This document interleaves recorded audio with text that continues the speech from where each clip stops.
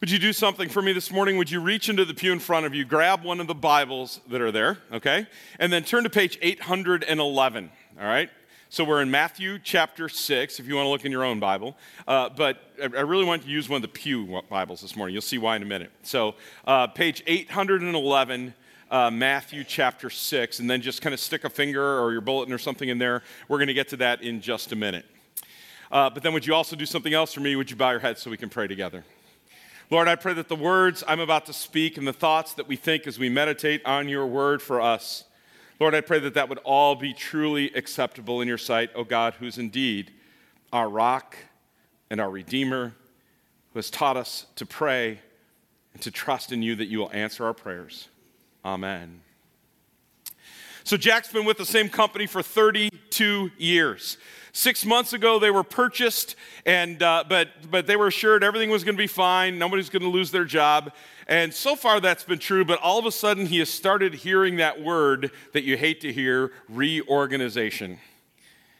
And he's 59 years old, and he thinks, what would I possibly do if I lost my job? How would I find another job? And so he prays the Lord's Prayer, and he knows that he can call God Father, and that means that God is ready and willing to listen and knows what's going on in his life and has his best interest in his heart. But honestly, he's still afraid.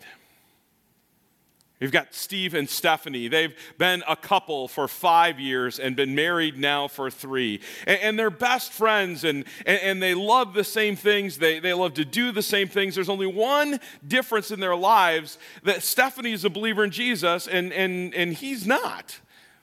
And you know, early in their relationship, she didn't really think that would be a big deal. But now as time has gone on, it's become a bigger deal than she expected. And she keeps thinking that one of these days he's going to come to his senses and recognize that faith in Jesus can be an incredible blessing, that he'll see the hope that she has and want to have that hope too. But that hasn't happened yet.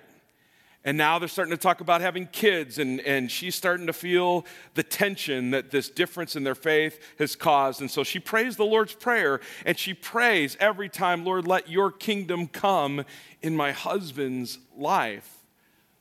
But she hasn't seen it happen yet.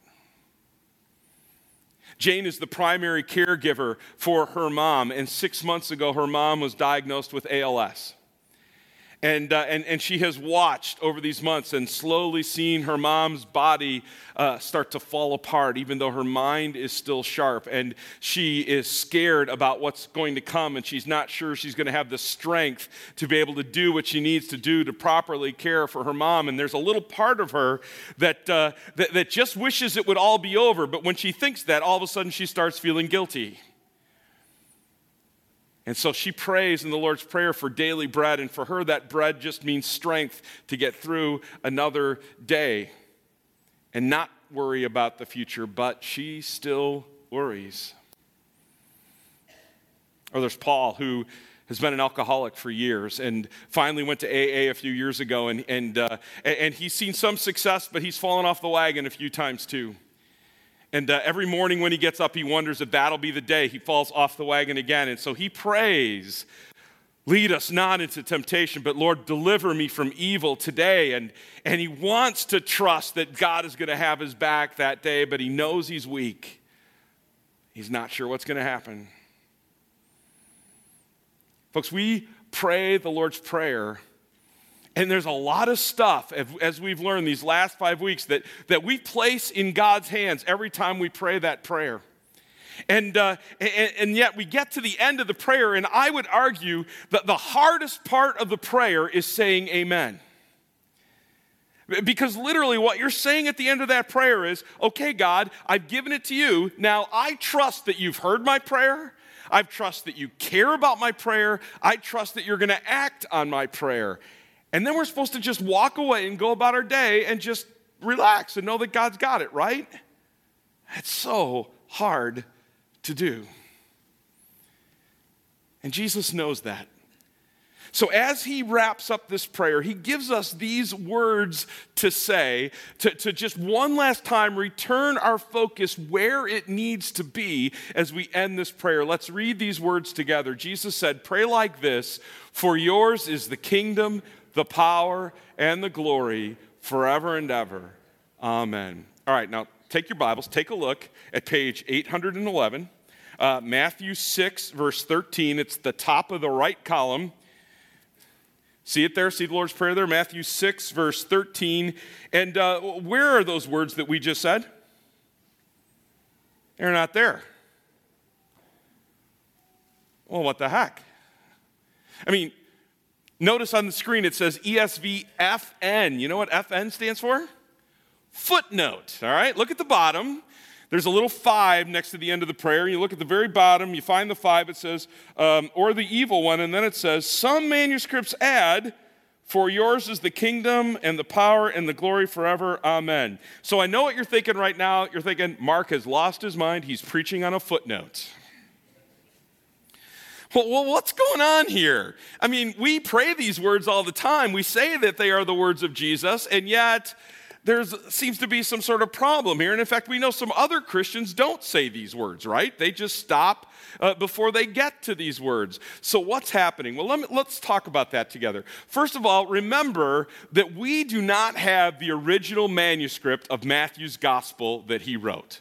We don't have it. It doesn't exist. And back in Matthew's day, they didn't have photocopy machines to make copies of the gospel that he wrote. He couldn't put a copy of it scanned and up in the cloud, for us all to be able to consult. And so we not only don't have the original copy of Matthew's gospel, we don't even have a copy of the copies of Matthew's gospel. We've got like copies of copies of copies, okay? And whenever human beings by hand are making copies, they're going to make mistakes, right? The copyist is going to misspell a word or skip a word or leave something out or think that something needs to be added. There's going to be mistakes. And sure enough, as we look at all the many manuscripts that we do have of Matthew's gospel, they don't all agree. Now, first of all, I want to put your mind at ease. 96% of the manuscripts of Matthew's, or 96% of every manuscript of Matthew's gospel we have is exactly letter for letter identical, okay? So we're not talking about big parts of Matthew's gospel. We're talking about little tiny parts, only about 4%. And of that 4%, most of it is just words that are spelled differently, okay? And there's nowhere in any of the manuscripts where there's something that is theologically different. Like there isn't one manuscript of Matthew's gospel out there where Jesus says, you guys are nuts. I'm not the Son of God. What are you thinking? Okay, there's nothing like that, all right? But there are some differences, and some of them are significant, and this is one of them. That in some of the manuscripts, these words are added and some they're not. And in fact, I'm going to correct your footnote here a little bit. The reality is, the vast majority of the manuscripts we have of Matthew, these words of Jesus are included. So then you're saying, well, why didn't this Bible include them? Why did it footnote them? And that's because some of the older and more reliable manuscripts, at least mostly reliable, we think, don't have these words. So you've got the majority of the manuscripts that do have these words, and you've got some old, reliable manuscripts that don't have these words. So the question is, did Matthew write these words in his gospel or not? Now, there's a rule that theologians use when we reach a situation like this to try to figure it out, and this is the rule. Basically, what they say is the hardest reading is probably the right reading. Now, here's the logic behind that, okay? They look at it and they say, well, somebody copying it wouldn't make it harder, but they might try to make it easier. And so the logic in this case is, somebody copying this wouldn't leave out these words of Jesus, but they might know the words and add them thinking that maybe the guy before him accidentally left them out or something. And so the editors of the ESV Bible that we have decided that they don't think Matthew did write these words, and so they put them in the footnote. Honestly, I don't know. I think Matthew might have written the words. I think he just as easily might not have. And if he didn't write the words, I don't know why. I don't know why he left them out. But here's what I can tell you, 2 things. First of all, I'm convinced that they are the words of Jesus. And here's why. First of all, because so many manuscripts have them, I think there's a good chance that Jesus said it and Matthew recorded it. But also, we have another manuscript from the 1st century. It's one of the earliest Christian writings other than the Bible itself. And it's how the disciples taught the early Christians to worship and to pray. And the disciples who were with Jesus taught them to use these words. They taught them that these words were from Jesus. So if you ask me, I think they're from Jesus. I think Jesus taught these words. I don't know whether Matthew recorded them or not. If he didn't, I don't know why. I don't think it matters. These are Jesus' words. But here's one more thing. Even if we're totally wrong, and Jesus didn't teach them with these words appear elsewhere in the Bible. And in fact, they occur in the prayer of this guy. Anybody know who that is? It's King David. It's an actual photo, by the way. No, it's not. No, it's King David, right? And so here's the situation. David knows he's about to die. He knows he's coming near the end of his life. And remember, David wanted to build a temple for God. He wanted to build this beautiful house of worship for God, but God had come to him and said, no, I don't want you building that temple. Let's let your son Solomon do it after you're dead.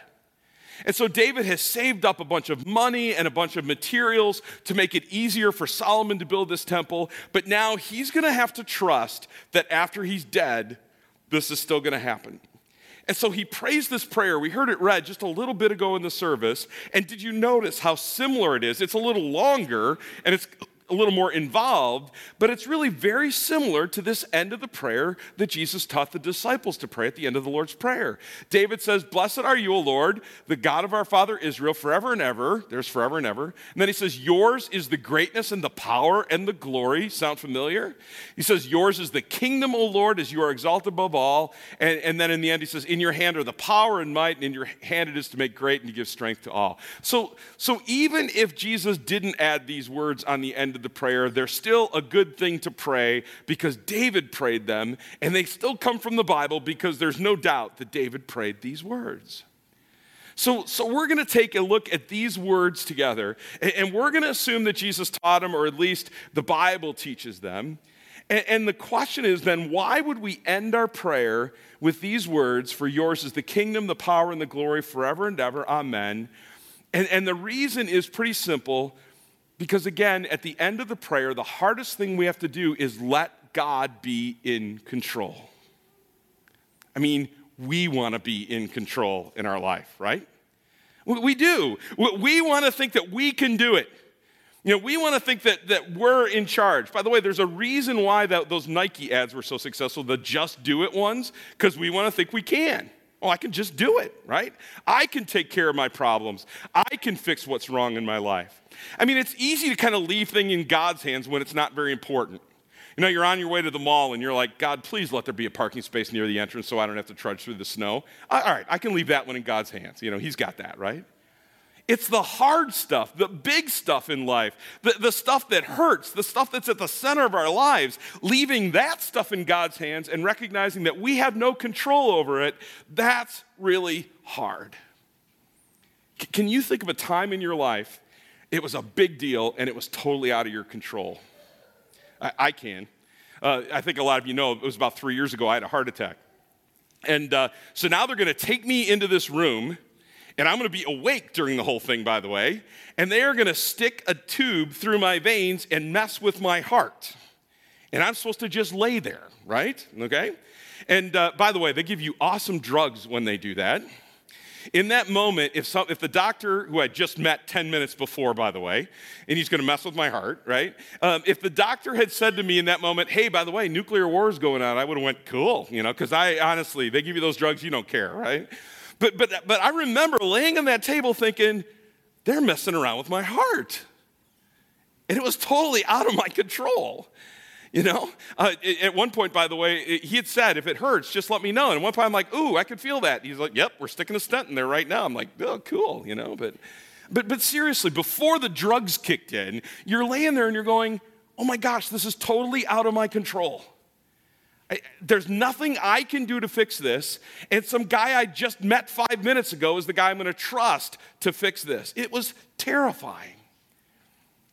And that's kind of what we feel like when we pray the Lord's Prayer, if we're doing it right. Because what we're really saying is, "God, this is stuff that I can't control. This is stuff that's in your hands, and I'm going to trust that you can do it." So Jesus wants to help us with that, and he gives us these words. And what we're going to do is we're going to look at specifically 3 of the words that he gives us to pray and see how it can help us as we end the Lord's Prayer.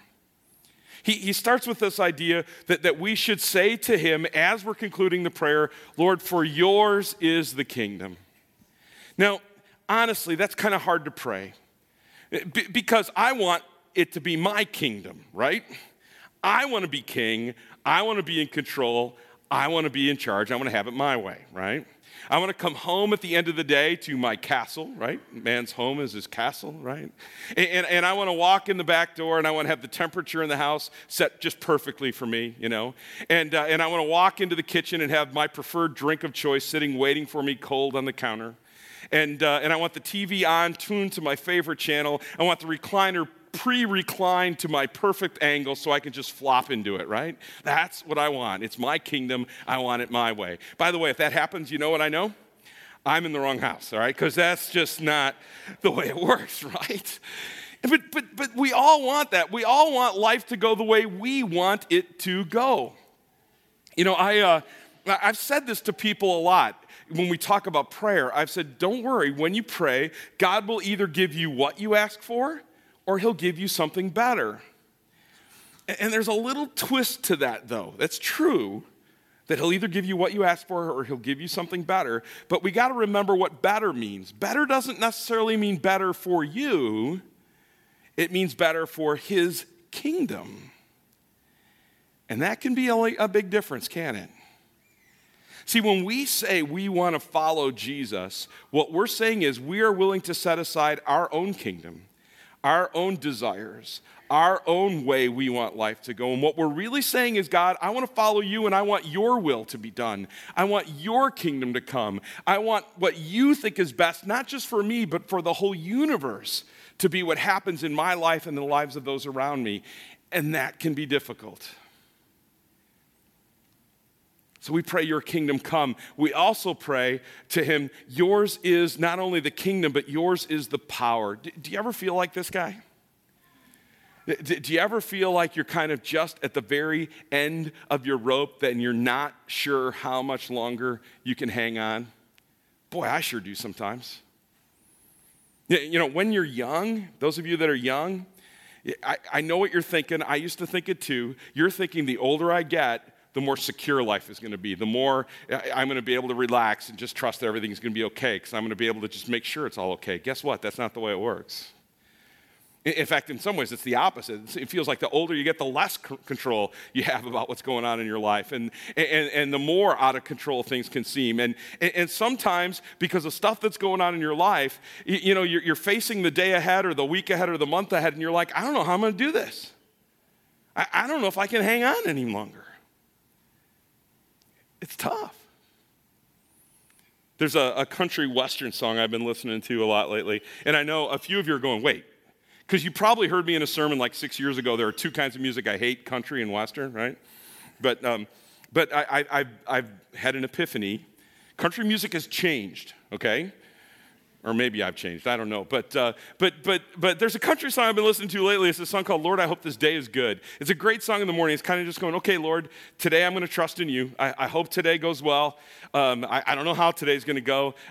Today may be tough, but I hope it's a good day, Lord. And there's this one line in there that gets me every time I hear it. You know, she's talking about how tough it is and how hard life can be and the big problems she has. And she goes, you know what, though? You could fix it, God. It'd be easy for you.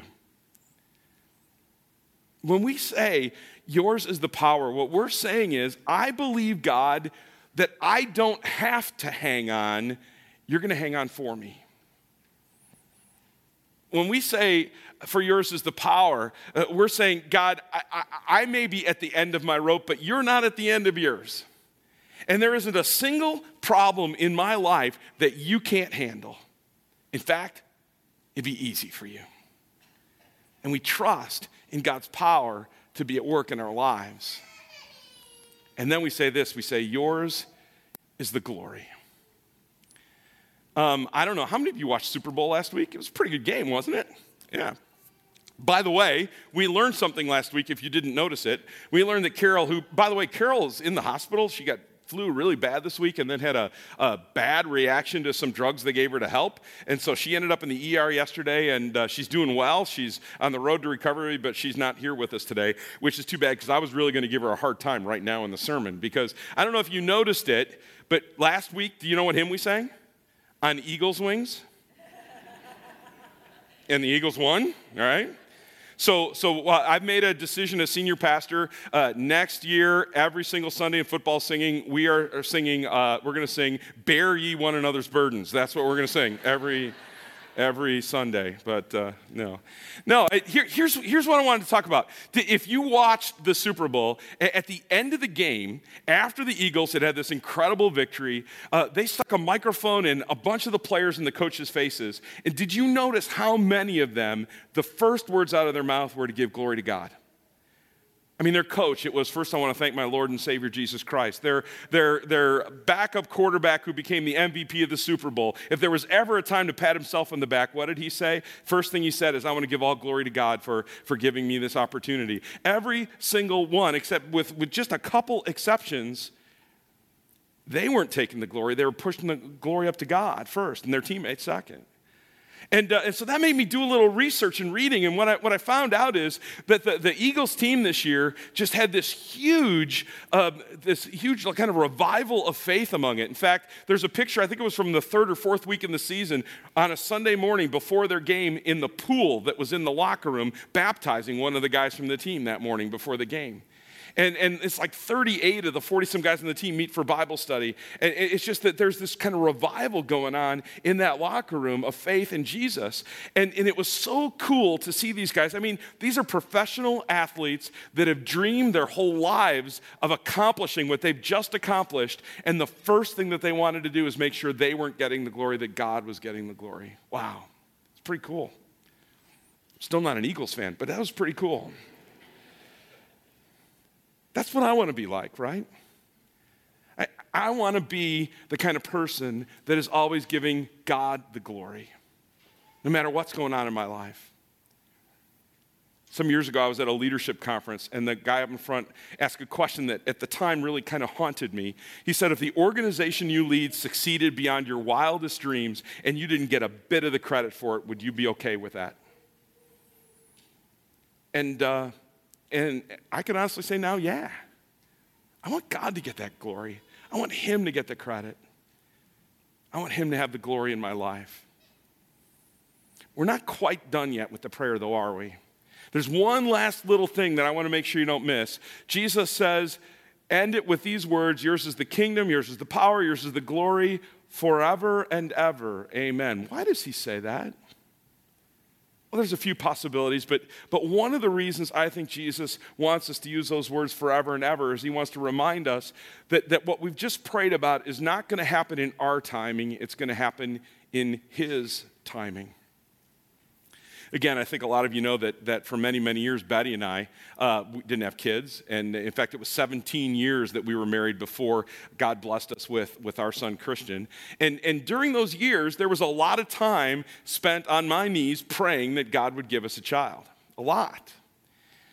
And honestly, I finally gave up. I was kind of like, okay, God, guess you're not answering that prayer, at least not the way I wanted you to. But the whole time, God was going, just be patient, right? And eventually, he blessed us. See, when we pray, sometimes I think we add a little caveat to the end of our prayer. We say, God, I need you to fix this in my life. And oh, by the way, could you take care of that by 2 p.m. tomorrow afternoon, right? Instead of trusting that even if we don't see God's hand at work, he's working. He's just doing it in his time, not ours. And we've just got to be patient and wait for him to work. That's why this verse is so important in my life, and I'm sure it is in yours too. It's this incredible promise from God that even when we don't see God at work in our lives, we can have confidence because he says that in all things, think about that, all things, no matter what is going on in your life, God can work and is working for good. That's an amazing promise. It's hard to believe sometimes, but it's an amazing promise. And so you know what I do when that promise is hard to believe? I go to the cross. And that's kind of where I want to leave us as we wrap up this series. Because, folks, ultimately, whether we're going to trust that God's kingdom is more important than ours and we trust his will in our lives, whether it's that we say we believe he has the power to fix things, but we really worry he doesn't, or whether it's because we would like the glory instead of it being given to him, or whether it is we just don't want to wait for his timing, whatever it is, whatever we're struggling with, whatever part of this prayer is hard for us to pray and trust in him, if we stand at the foot of the cross, and if we look at what he did for us there, I mean, if he would give his life for you there on that cross, is there anything he won't do for you?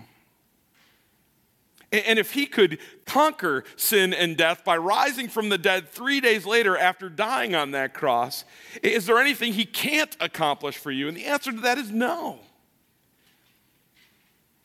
Folks, the only way we can pray this prayer every day and then walk away and go about our lives trusting that he is going to work in our lives is by standing at the foot of the cross and knowing that because of what he did for us, because of how far he was willing to go for us, because of his unconditional love for us there on that cross, we can trust him with everything, including our lives. It's a pretty big prayer, isn't it, when you really think about it? We've been praying it our whole lives, and yet there's so much there. I pray that you would find the hope and the strength and the trust in God every day as you pray that prayer. And you would always know that it's his kingdom and his power and his glory, and that is for you. Amen.